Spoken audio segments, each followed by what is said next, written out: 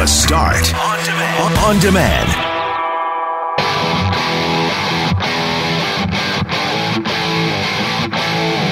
The provincial election wraps up and the federal election campaign begins. We had a shorter show today, Wednesday, to make way for a Global News Network special on the writ being dropped for the federal election. But that doesn't mean we still didn't have lots of stuff on the provincial election. We also visit with Hal Anderson to mark the 18th anniversary of 9/11. He was on the air over at Power 97 for the BJ and Hal show. Two Memphis students inspire the world with their touching story of stepping up to help a bullied classmate. And Apple unveils its iPhone 11, and many are underwhelmed. What do you wish your phone could do? I'm Brett McGarry, alongside Greg Mackling and Loren McNabb. We are Mackling, McGarry, and McNabb, and this is the Wednesday, September 11th podcast for The Start.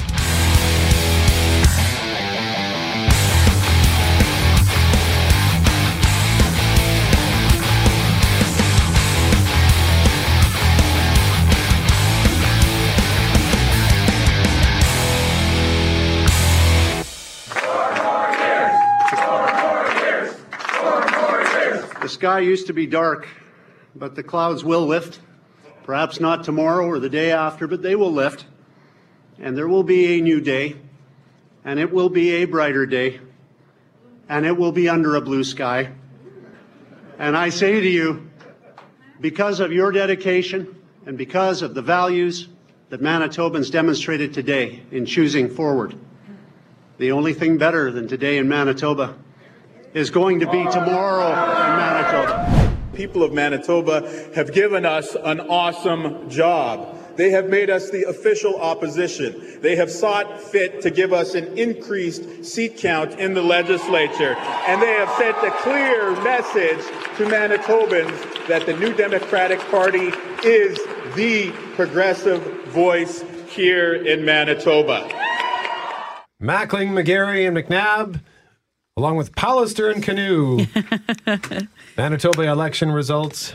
You guys did good last night. I hope they're sleeping, because I would be if given a choice this morning. Oh, yeah. I can't help but wonder how Vince Lombardi would feel about Wab Canoe's concession speech. Well, that's no concession speech. He sounded absolutely giddy in defeat last night.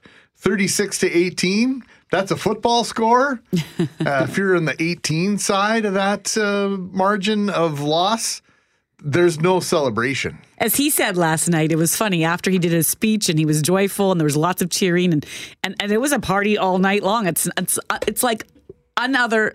I've never covered an election where the opposition party had that many people cheering and not anyone, no one crying. You know, there's usually someone in the corner who's tearful about something that went on.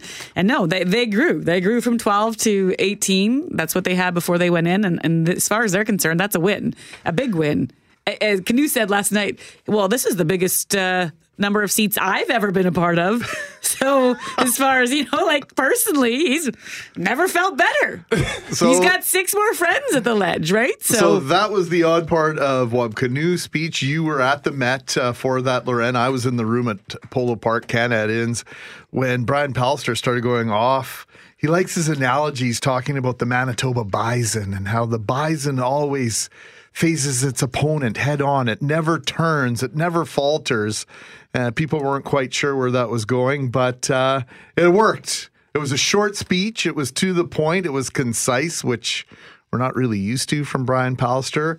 I really got the sense that last night they were going to have a little bit of a celebration and kind of get back to work, maybe at some point today, and just carry on. We have a mandate, and we shall fulfill that mandate. Thank you very much. We're just going to continue doing what we were doing. Well, and the work, in that sense, it's so much easier for them. It's not like when you elect a new government and everybody has to go through their orientation and figure out where the washrooms are, let alone how to balance the budget and do all those things and look at the books, right? They pretty much have the same team as they did before, save a few faces, and they move forward. Speaking of team, we got a text here from Lance last night who says, I'm impressed watching tonight's election results and the commingled global and CJOB coverage. All you OBers clean up well for TV. I was one of the only ones not involved, so that to pave way the way for me to come in a touch early today. I think I got here at 3:23, and I sat there waiting for Mackling because I knew Mackling was somewhere in the wilderness and I was waiting for McNabb. And finally, you guys came on like close to 9 o'clock, I think was the first time I saw you, Greg. Maybe 8:45, I can't remember. But and I also very much enjoyed the panel with Julie Buckingham and Hal Anderson. Hal bringing his signature brand of humor into the discussion and humanizing it and making it relatable, along with Dr. Shannon Sampert and Jenny Motkaluk. So yeah, I thought it was pretty smooth coverage overall. You guys, well done. Thank you. I managed to get a Blue Bomber segue into one of my hits. You took a page out of Pallister's book, who likes to always have there's always a sports analogy, right? That's my thing. And reminded folks that in 1990, the PCs were elected to a majority government in an election that year. Also the last time the Winnipeg Blue Bombers won the Grey Cup. Ooh. So maybe it's a predictor of sorts of things to come for the Blue and Gold. All of us and in this room, and most of us, if not all of you listening right now, will remember where you were when the news of an airplane striking what was known as the North Tower of the World Trade Center started to spread. That was at 7:46 a.m. Central Time, September 11th, 2001. 17 minutes later, as millions were watching news programming discussing the possible scenarios surrounding the first strike, this happened. There is more and more fire and smoke enveloping the very top of the building. And as fire crews are descending on this area, it does not appear that there's any kind of an effort up there yet. Now remember, oh my God. Oh my God. That looks like a second plane. I did not see a plane go in. That just exploded. We just saw another plane coming in from the side. You did. That was out of yes, and that's the second explosion. You could see the plane come in just from the right-hand side of the screen. So this looks like it is some sort of a concerted effort to attack the World Trade Center that is underway in downtown New York. That was from Good Morning America, the voice of Charlie Gibson anchoring the coverage on ABC. And that reaction was the newsroom. And you don't typically hear that, Loren McNabb. You've been in this business. You've been in the TV world for a long time. And that was as visceral a reaction as you'll ever hear from people behind the scenes. I just think, even to this day, of all the scenarios you imagined, the plane flying into the building wasn't one of them, not intentionally, and then those buildings going down, and then the worldwide ramifications of that in terms of airports closing and people wondering what was next and who was next and what was the next target, and just the genuine fear. So you couldn't remove yourself from that story. You still can't. I hear that and I get chills. I was watching the video as I was pulling the audio to play it for you this morning, and it was like I was right back there. Where were you when you heard about the first plane, Loren? Was home at my apartment just off Corridon, and I was heading into work for Global Winnipeg at the time, and then left much earlier because knowing that would be the thing to talk about that day, and ended the day at the airport here where a bunch of flights had been diverted and all these people got off the plane at the Army base, not at 17 Wing, knowing that something had happened, but they had no clue. So there was all this frustration and anger, and then they see the images, and then just a complete shift to, oh my God. Yeah, I worked for an airline at that time, and I think I'd worked 3 to 11 or 4 to midnight the day before. I worked in a call center, and my dad called me, I don't know, I think it was 8 o'clock, 8:15, and he said, "Are you awake?" And I said, "No," because I hadn't gotten to bed till like 2 or 3 in the morning. So he said, "Well, you might want to wake up and have a look at the TV." So I got up and I turned the TV on for a while, and then I fell back asleep.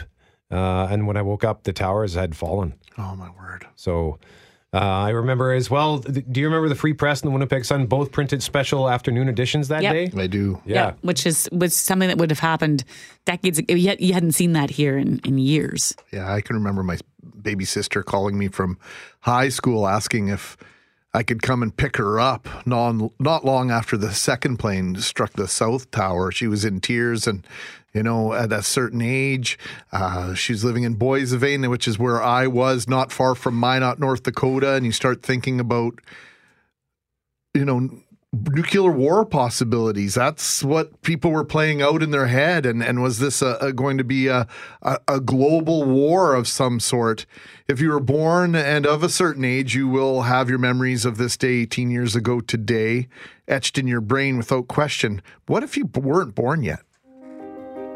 I was like 7 or 8 years old when I started learning about September 11th. I thought that it was really sad that someone would want to hurt that many people. And I was wondering why they would want to do that and how much it changed America. I can't even believe what it looked like when I was there. I think it's very important to be educated about these things. It helps maybe to hear a personal story from somebody who was there. Kind of easier to get your head wrapped around the enormity of it. All kids should learn about this. I'm trying to make the Twin Towers, all the surrounding buildings. History is not only what's in the past, it brings you to what America is today. That is a clip of What Happened on September 11, debuting on HBO tonight, which looks at how 9/11 is being taught and explained today. The provincial election just wrapped up, and now the federal election campaign is kicking off. Are you excited for another election? Your options are, yeah, I'm a political junkie. Yes, it's time for a change. Not another election. Or, I don't care. Yesterday's results, by the way, will you be voting today in the provincial election? 47%, this was close, 47% said I voted in advance, 43% said yes, 6% said no, 4% said I'll decline my vote. So cast your vote at cjob.com.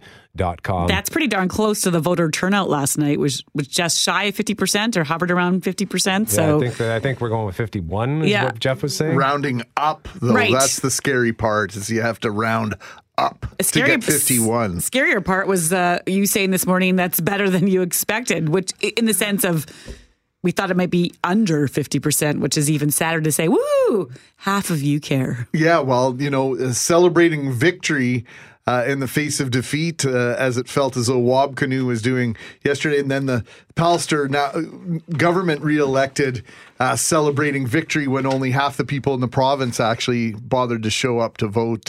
That's got to be somewhat disheartening. But as Julie Buckingham said in our coverage last night, a win is a win is a win.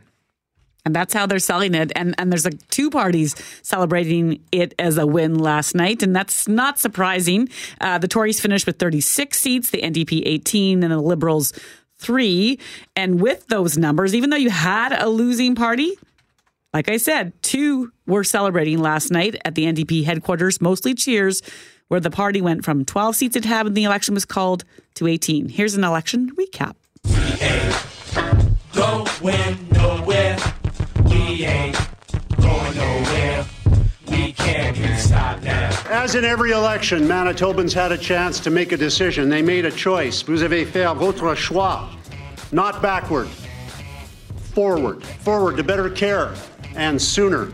Forward to new schools for our children and grandchildren. Forward to a stronger economy for all of us. And forward to more affordability for families with lower taxes and more money right on the kitchen tables of Manitoba families.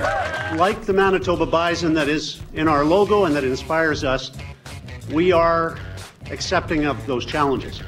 The Manitoba bison, unlike most species, when faced with a challenge, always turns and faces toward it.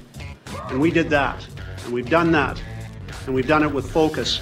We face our challenges together. Manitobans do that, and today and tonight, they said they appreciated the fact that we fixed the finances and we're repairing the services and we're rebuilding the economy.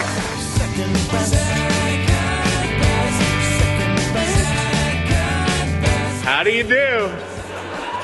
I'm Wab Kinew, and I'm feeling pretty good tonight. I was, very inspired by the showing we had this time around, but Manitobans chose to give him a second mandate, and so I congratulated him. Humble in victory, humble in defeat. That's my goal. But I don't think we were defeated tonight. I think Manitobans sent a very, very strong message. And the seats that we took back made it very clear that Manitobans want us, the New Democrats, to not only be the conscience of Manitoba, not only to be the opposition of Manitoba, but to be the progressive voice There will be tough times ahead. You know, Mr. Pallister called this election early because the full impact of his cuts to health care have not yet been felt.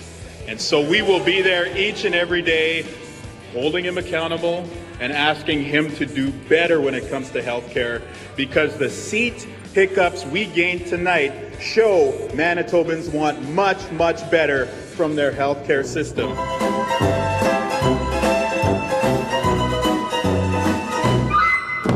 And there are no easy campaigns. We set out to run a positive campaign based ideas, and clearly that was our first mistake.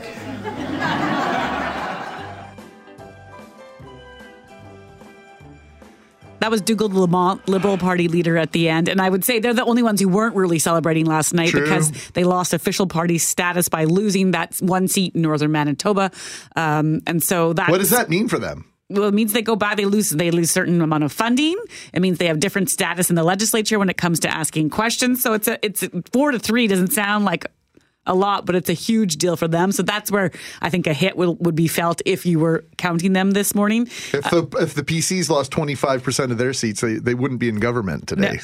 No, exactly. And so when you look at it like a percentage, which again is why the NDP were celebrating last night. So you have to remind folks that they went from 12 to 18. They had 14 at 2016, but they dropped a few seats when the writ was called just at that time. And so that's why they were cheering last night. NDP leader Wab Kinew actually acknowledging that they now have almost twice as many new faces as they do veterans, new rookies versus veterans, which could be good.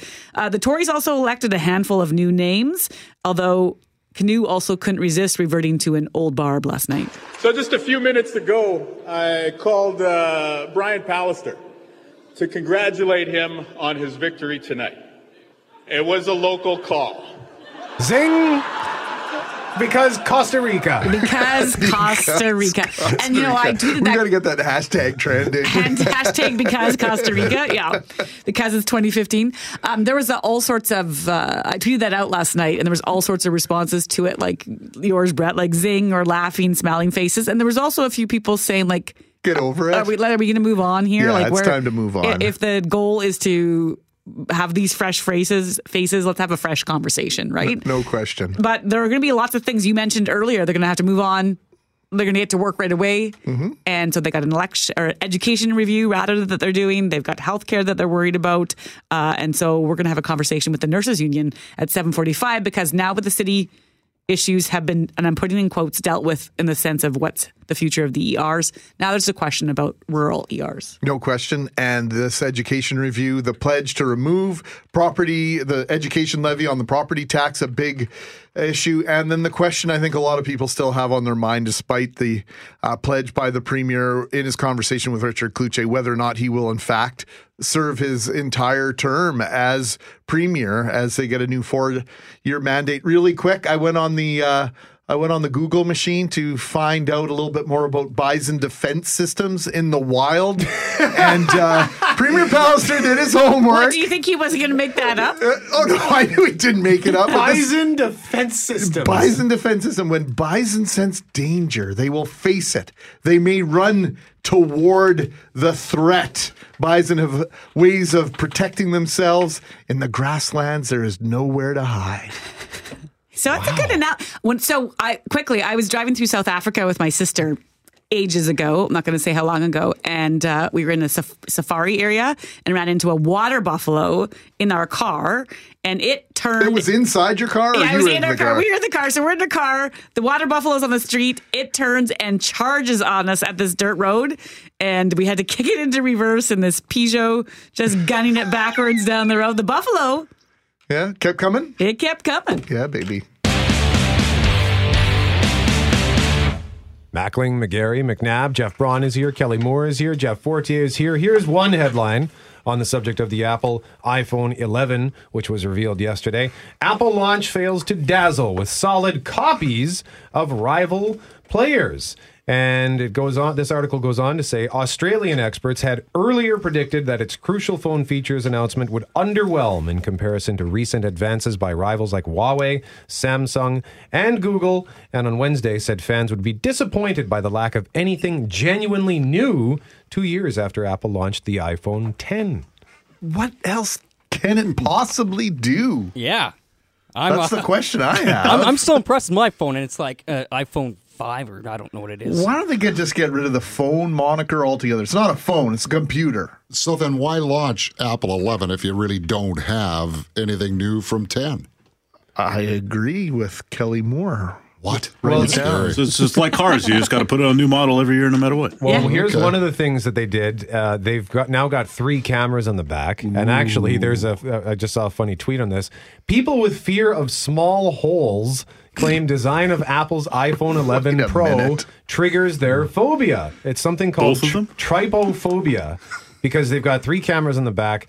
So I guess people with trypophobia are complaining about the phone because of that. But that is one of the things that they changed. They now have, it's like a super telephoto lens. They've got the regular lens and then an ultra wide angle lens. And phone's been doing that now for 3-4 years. So Apple finally getting on that train. Yeah, the biggest thing I noticed when I got my 10 was the portrait ability, right? Where you can zoom in and it blurs the background on your pictures. That's a really neat feature. But other than that, I don't know if my iPhone 10 does much more than my 7 did. What's the battery life on your 10 or your 11 or your 7? You know what? The battery life has changed dramatically. I was on my phone all night last night, didn't have to recharge it at all. So, yeah, because I don't know what my issue is to the station. I'm probably on a 4 or 5 or something like that. But yeah, every time I see that commercial, I'm dying.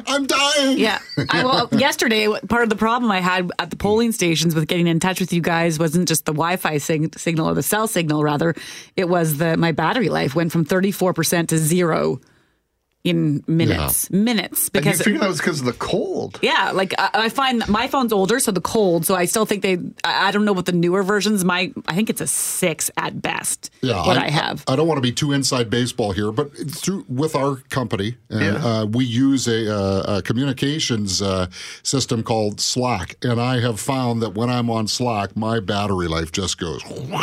Oh, so really? Brutal. Yeah, I don't know if that has something to do with it. That's interesting. And with the cold as well, Loren, same thing with my previous phone. I had an LG G6, and if it was even like 5 degrees, 10 or under 5 degrees, if I pulled it out for too long, it would die no matter what my battery life was. It could be 90% and it'd be gone. Because all these phones have glass backs now, so there's nothing to insulate the battery. So that would be a thing for me if the battery life is good, but is it still tested in some of those colder climates? I don't know. I'd like to go back to the flip phone. I'd like to just get rid of this phone and have people you have to call me.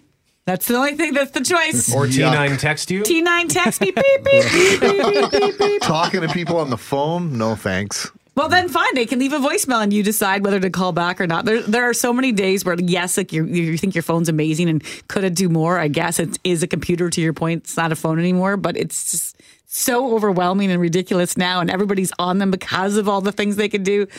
Part of me thinks, let's just go back. Kevin the Garbage Man has a suggestion here that I bet Jeff Braun would like.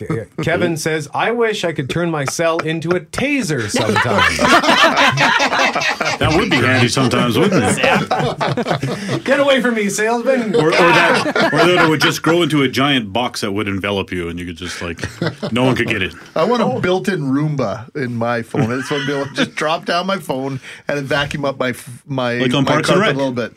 He put his iPod on the Roomba, DJ Roomba. Never mind. It's been done, Greg. You can do it.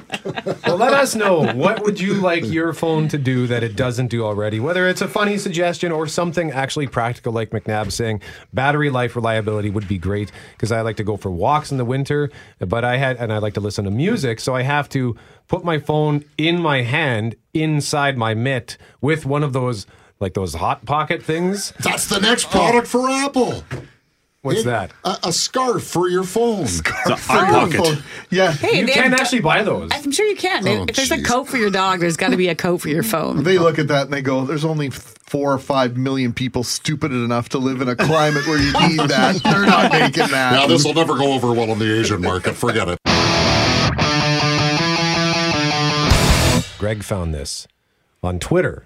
North End Rick tweeting something out from Memphis. The legendary North End Rick on Twitter usually tweets about hockey and football, but this was just a great story that got my attention this morning. I know going back to school can be so stressful for so many kids, and it sure doesn't help if you haven't got a change of clothes. Yeah. And this story tells you how two people, instead of piling on to a kid that was getting bullied and getting made fun of, did something about it. Awesome. The best day of my entire life was basically. Freshman Michael Todd was taken out of third period at MLK Prep Monday morning. I was very happy. I was shocked completely. He froze when football players Christopher Graham and Antoine Garrett handed him a gift. You guys are awesome. A gift that changed Michael's entire school year. Bags full of shirts, shorts, shoes, and more. He wanted to smile, and I was like, yeah, I think this is going to make him smile. I told him, I said, when we was in the same third period, he was like, yeah, I said, I apologize for laughing at you, and I want to give something to you to make it up. Michael was getting made fun of for 3 straight weeks at his new school. I've been bullied my entire life. He would wear the same clothes every day, and students at MLK Prep would mock him for it. No, I don't really have clothes at home. My mom can't buy clothes for me because I'm growing too fast. When I saw people laugh at him and bully him, I felt like I needed to do something. So Christopher went through his closet and grabbed a bunch of clothes and texted his friend Antoine for help. I got some shoes, some brand new shoes I can give him, and I got a couple of items I can give him too. They packed all that up and gave it to Michael. The shorts, the pants, the shoes made a difference. This is like the second shoes I have on right now. Basically, that's all. Today, Michael was already wearing those new army green sneakers they gave him. It was a weak moment for me. I was going to cry. And then I almost cried when at lunch he told me, he was like, you two the only two to actually ever give me a gift. The help isn't stopping in the halls of MLK Prep. People from states away have seen the video and want to send Michael clothes. All this is thanks to 2 high school students who want to put a stop to bullying. You guys are the best guys of my entire life. In Fraser, Alexa Lorenzo, Fox 13 News. Great story. Thanks for finding this, Greg. You know what? On a day when we could have been bogged down in all sorts of election conversation, I thought it would be neat to just take a sidetrack a little bit and hopefully inspire some people to view situations a little bit differently. And what a lesson for all of us there in the sense of those little things, like the fact that you don't have the change of clothes and not having a lot of options is one thing, but we all know the struggle and can relate to the struggle to have the cool things when you're in school or raising your kids and they want to have the certain kind of sneakers or the certain kind of tops or, in our days it might have been Club Monaco or whatever it was. And those things are expensive. And so you're raising your kids to be kind and you hope to be kind to others. But within all that, there's all these other pressures. And so to hear them react that way, to help them out rather than pile on what is an unnecessary to bully someone for their clothes. I mean, I have no words for that, but we know it happens. I remember in grade 7, actually we had new kids come in grade 7 and grade 8, and kids being kids, my year in particular, we were a nightmare. The class of 1995, we were a nightmare. And in grade 7, we got this new kid in, and everyone made fun of him. Don't know why, but he was in my class, so I decided to befriend him. He needed at least one friend, and it seemed to work out. And we were buds for a couple of years until he moved away. And then same thing the next year. We got a new kid in our class, and everyone made fun of him. And I never understood that instinct to just make fun of someone because they're new. It's what you don't know. Everybody's afraid of what they don't know at some basic instinctual level. And so then you start targeting someone based on that, right? And when someone doesn't, look like you or fit what you think is good or bad or cool, that's where the problems begin. Oh, I can remember moving to Brandon in grade 4. I was the city kid. I was the Winnipeg kid. Mm-hmm. I was target. Mm-hmm. I was public enemy number 1. But, kids get this stuff. When we were in California, we had a hot dog on the Santa Monica Pier, our second last night in California. And there was a young man by the name of Jamal sitting at a picnic table, and he was down and out. But he offered us a spot at this picnic table. So we sat down with our fries and our hot dogs, and they were really good.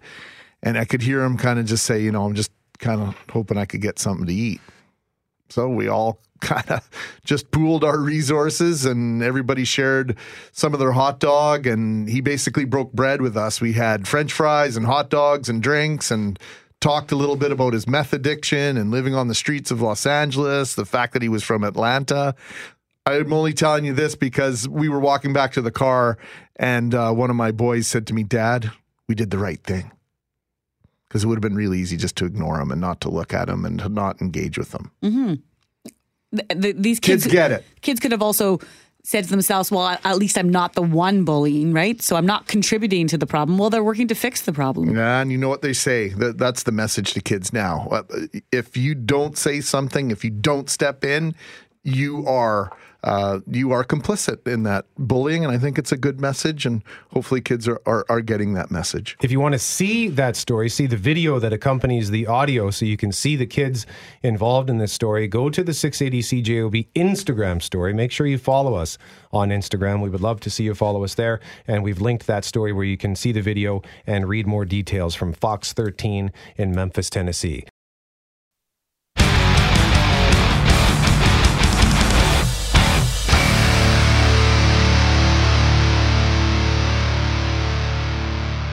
Loren McNabb, the work begins almost immediately for Brian Pallister and his team. Which means voters now get to try and hold the Conservatives to the promises they made on the campaign trail, and some of them they made before, like a review of the education system. It's underway, and it could come with some sort of recommendations to reduce the number of school divisions in this province.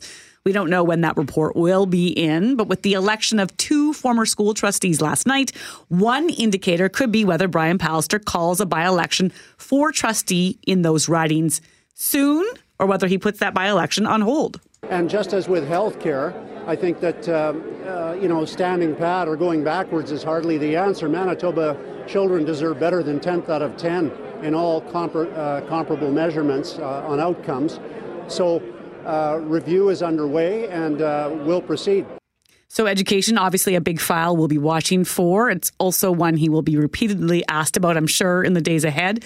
And of course, healthcare. You heard his comparison between education and healthcare there about the need for change. Well, part of that change is the question of when reforms to healthcare will come to rural Manitoba, with some critics actually speculating that Pallister didn't want to make any of those changes or announcements until after he was re-elected.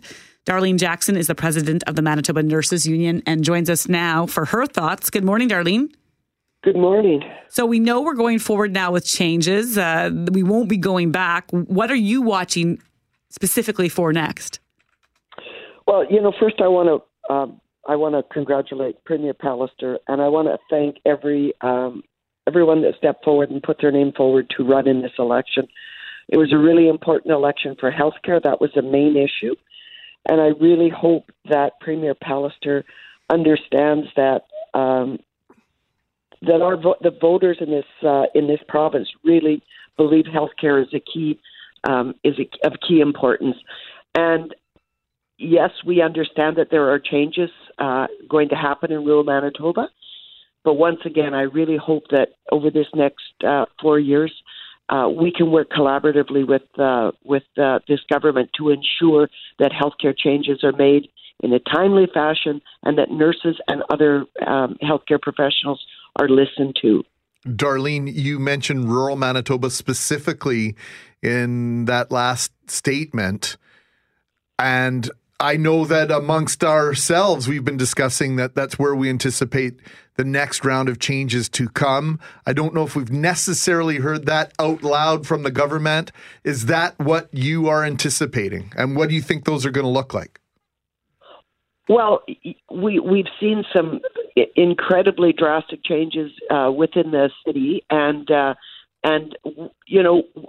nurses have spoken out loudly over the last 3 years about their workload increasing. The fact that providing safe patient care, the ability to provide safe patient care has been affected. We've all heard about the amount of overtime, both forced and voluntary, that's going on. And yes, I do believe that there are going to be changes in the rural areas. And I really, really hope that this government looks at what's happened in Winnipeg and what nurses have been speaking about for the last 3 years and doesn't continue that pattern in rural Manitoba. I think that if there are going to be changes, it has to be with consultation with the public and with consultation with healthcare workers in those areas. Darlene, no question healthcare is of paramount concern for Manitobans, but it's not necessarily because they didn't like the changes that have occurred in Winnipeg. There's been just as many who may have voted because they want to see some sort of reform because they weren't happy with the way things are running. Can we accept that as part of the narrative now, considering last night's vote, and move forward in a different way? Well, I think that, yes, you're right. There are some Manitobans that want to change, and change is not always a bad thing. Change can be very positive, but it has to be done collaboratively. I believe that if you're not dealing with an entire team, if you're not listening to the concerns of the entire team, then change is not done effectively. There also has to be some measure of timeliness when you're making change. Making a plan and rushing forward into it without laying groundwork and without ensuring your infrastructure is stable does not make for good change. I think we heard the Premier, now the Premier re-elect, suggest that maybe if he could go back, he would readjust some of the timelines of how things have gone. And maybe that, I don't want to put words in his mouth, but maybe that includes seeing St. Boniface Hospital ER rebuilt before the other changes were made. Is there one thing, and I hate to ask you to do that, but is there one thing that you would change in the sequence of events that might have made things more palatable for you and your members, Darlene? Well, I think that the one thing that would have been acceptable was to roll the entire plan out in front of the public and say, this is our plan and this is how we intend to get to it, with milestones that we must beat in order for the plan to be successful. And that did not happen. Much of the plan was laid out and then moved forward. The change was made and then another change was made. I think that it's all about the timeliness. It's all about ensuring that the milestones are being met along the way, and if they're not been met, then the plan has to stop until the system can catch up to it. Darlene Jackson is the president of the Manitoba Nurses Union, joining us live on CJOB. Darlene, thank you very much for this. Thank you.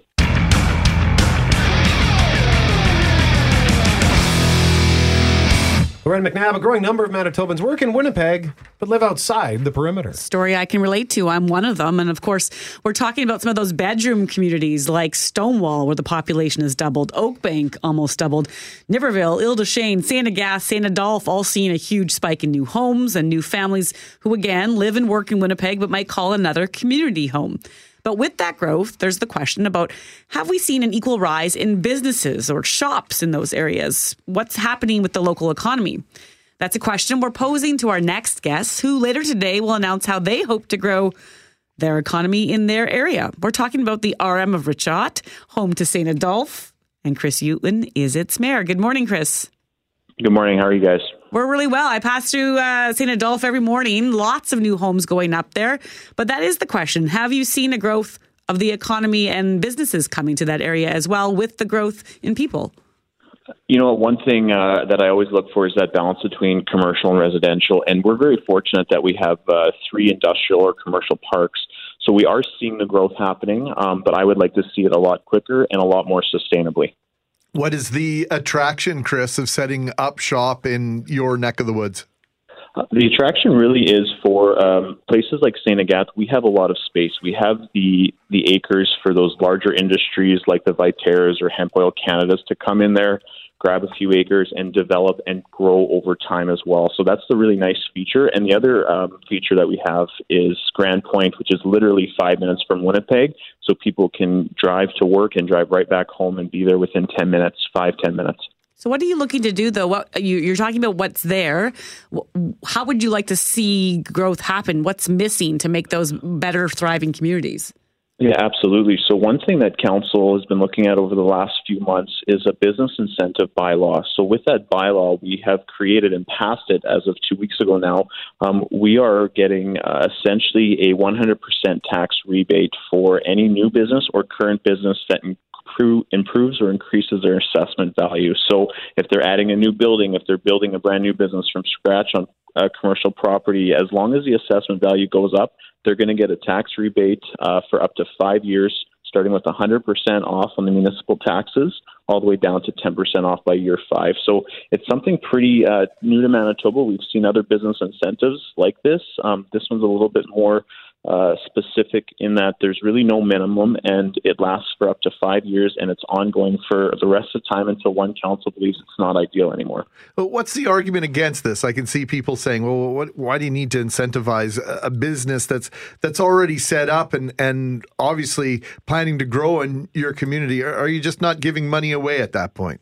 Yeah, so the argument for me is we want to see more employment opportunities. Right now, we look at St. Agathe, a town of maybe 700 people, and they currently employ 100 positions in Manitoba. So we want to see more employment opportunities, bringing in that more that residential growth, which creates healthier and happier communities. So that's my argument against that. But we also wanted to give the current businesses an opportunity to grow as well and not feel left out. We're always looking at how do we get more, how do we get more, how do we get new businesses. I want to really look at with our council, how can we keep the businesses that are here attracted to Richot? And I think this is one of the ways to do it. One of the challenges, I think, and you'll hear it from people who live in various bedroom communities, is that they choose to live there because of the housing prices or, quieter environment or other. But at the end of the day, they find themselves in Winnipeg all the time because there's no place to shop or there's no grocery store or there might not even be a gas station. Are you talking industry there? Or are we looking as small as the mom and pop shop that might have, a small grocery? You know what? We're looking at all of the above. Really, I think it comes in stages. We really do have to get the residents here first, and then we start looking at that high commercial industrial, and then we start seeing those mom and pops or those grocery stores. But you really need the big industrial players first before you can start growing a full community with the smaller stores that people really desperately want in smaller communities. Chris, I always found it ironic. Both my parents owned small businesses and ran restaurant-like operations in small towns in Manitoba over the years, and their biggest issue was always not how much business they were generating, how many employees and dependable employees they could hire and retain. Yeah, that was a struggle for me. I've had a couple coffee shops and trying to find the employees to stay.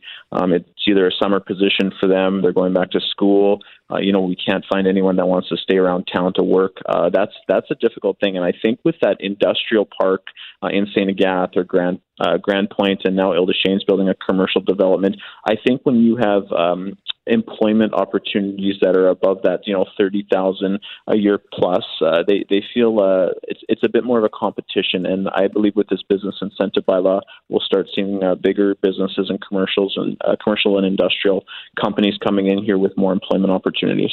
Chris Ewan, Mayor of the Municipality of Richot, joining us live on 680 CJOB. Mr. Mayor, thank you very much for your time, sir. Thank you very much, everyone.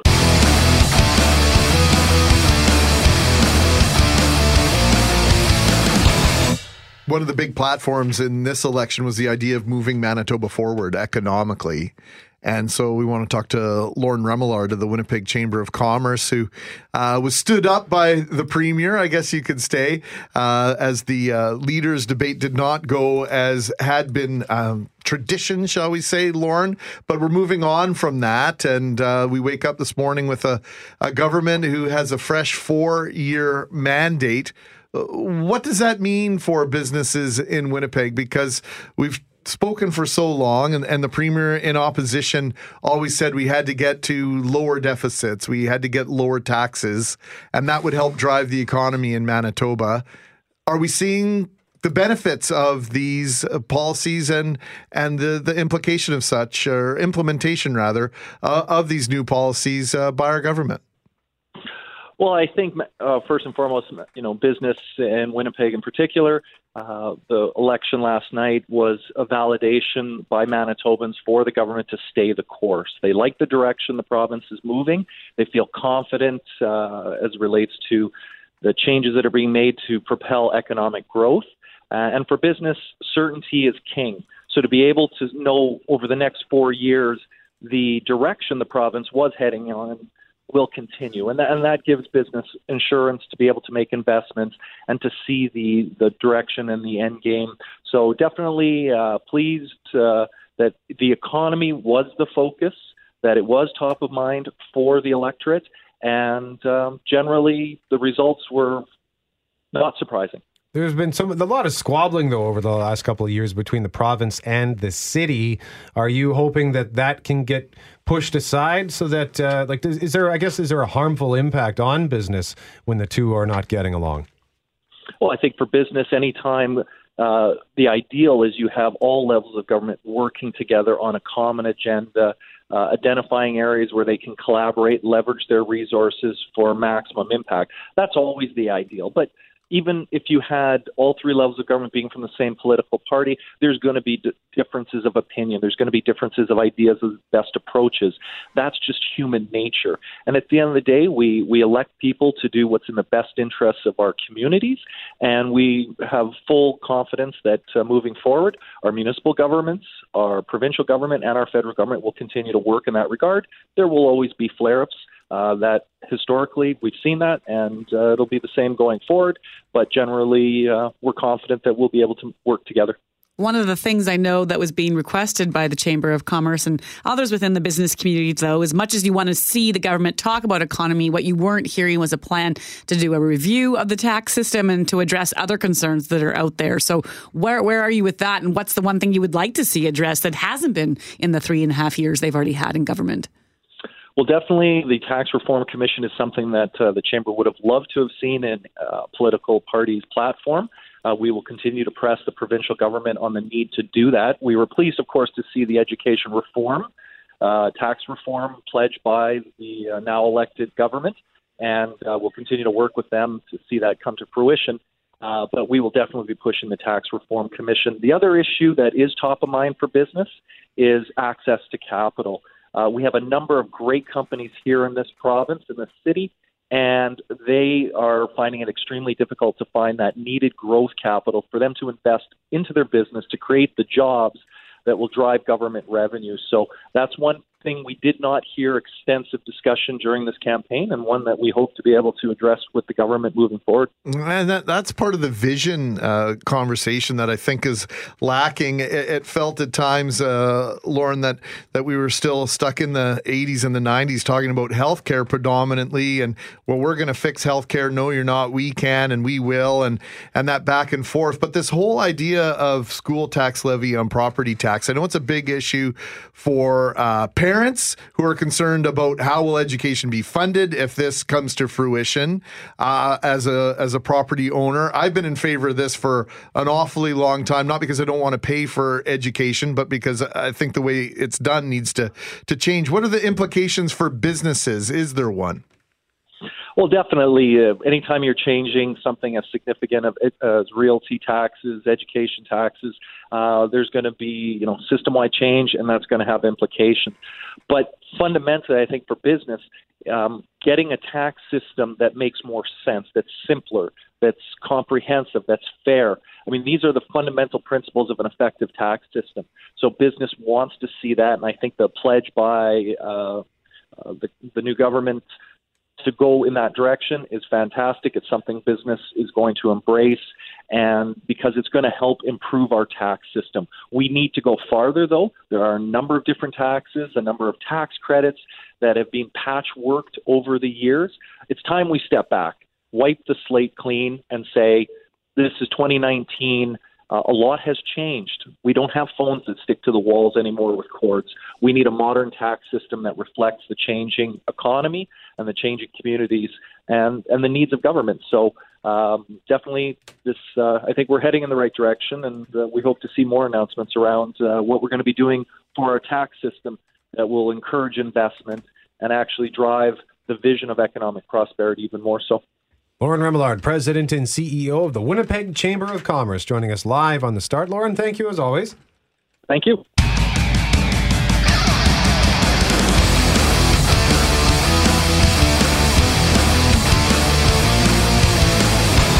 Mackling, McGarry, McNabb, and the 34th greatest panelist of all time. Thank you. After watching the coverage last night. Oh, thank you. Yeah, it was a lot of fun. That was great. I'll tell you, Shannon Sampert last night and Jenny Muckalek and Julie Buckingham, great. It was wonderful working with them. Yeah. Normally we like to have some fun with Hal, but we brought Hal on to talk about something serious, something important, an anniversary we're marking today.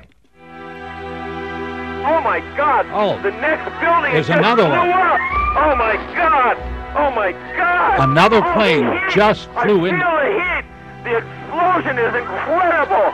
Oh my God! Big explosion happened. Some guy came out. His skin was all off. I helped him out. This is him all over. There's people jumping out of windows. I've seen at least 14 people jumping out of windows. This was unprecedented for people watching at home, Hal, and I'm getting teary-eyed just remembering how I felt watching it. What was it like to be on the air as the images started to flood in to your studio? Well, I was doing, on Power 97, doing the BJ and Hal morning show, and I think it was around 8 o'clock when we heard of the first plane hitting one of the towers. And you think, oh, it's an accident, or you're not sure what to make of it, right? And then you hear about the second, and then you start doing what everybody else is doing, start putting things together and going, wow, this is...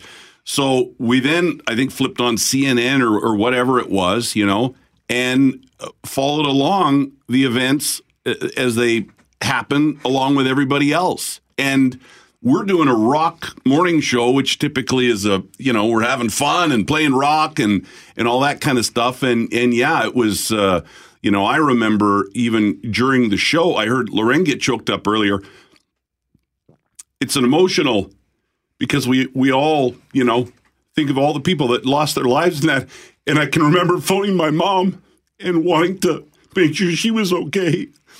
As we watched what was happening, it was horrifying. And here we are 18 years later, and it's just as, at least on a day like today, it feels just as raw that all those people lost their lives. And I was calling people all over North America. Yeah. Many of my friends, I had just been in the United States for 3 weeks and saw, I'd seen a bunch of my friends that were kind enough to staying at their houses and having dinner with them. And that's all I could think about was, is Rick okay? Is this guy okay? And you captured that perfectly. And then the show was different, right? For a while. I don't know. I don't even remember how long, but it was just different. I mean, comedians, talk show hosts all talked about it, right? Life was different for a while. And absolutely. And it's one of those things, too, when you look back of these defining moments, and people, when I was younger, someone would say the phrase, well, nothing was ever the same after that, and right. you couldn't relate to it. And then 9/11 happened, and you can look back and say, you're right, like life has changed dramatically. Borders and flying and security and all those kinds of things. But I think the emotion you just shared, Hal, is the biggest one. Yeah. It's how we feel about when something happens so far away, but with the realization that could be you or me or your mom or your dad or your brother at work. Yeah, and I think it was hard for me because I wanted to be near my mom and near family that wasn't here. That was the hardest part for me. Yeah, but you know what? Listen, it's important, I think, that we remember this day at least one day every year, because Canadians were impacted. Canadians died. Canadians came to the aid of Americans. And I apologize. I'm a crier. And probably, a 17-hour day yesterday doesn't help with my emotions today. But I don't think there's anything wrong with showing emotion and caring about people, and especially when so many people lost their lives in such a senseless act. 15 airplanes full of people in Winnipeg, 7,000. We know the story of Gander, what came to be known as Operation Yellow Ribbon, and the incredible work that happened all across Canada to accommodate people that were on those aircraft that were grounded, weren't allowed to land in the United States. Yeah. They had to land somewhere else. So there are some incredibly powerful stories on the good end that came out of 9/11, and Canada did itself incredibly proud that day. Hal, are you doing Hal at High Noon today? Hal at High Noon, Facebook Live. Check it out, all 5 of you. Maybe 6. Let's go. We're shooting for 10. We're going for double digits. That's what we're hoping for. Let's get the double digits. I was impressed. The boss was watching the other day. I was kind of slamming the boss on Facebook Live, and he walks around the corner. There he was, watching. Hello, just kidding.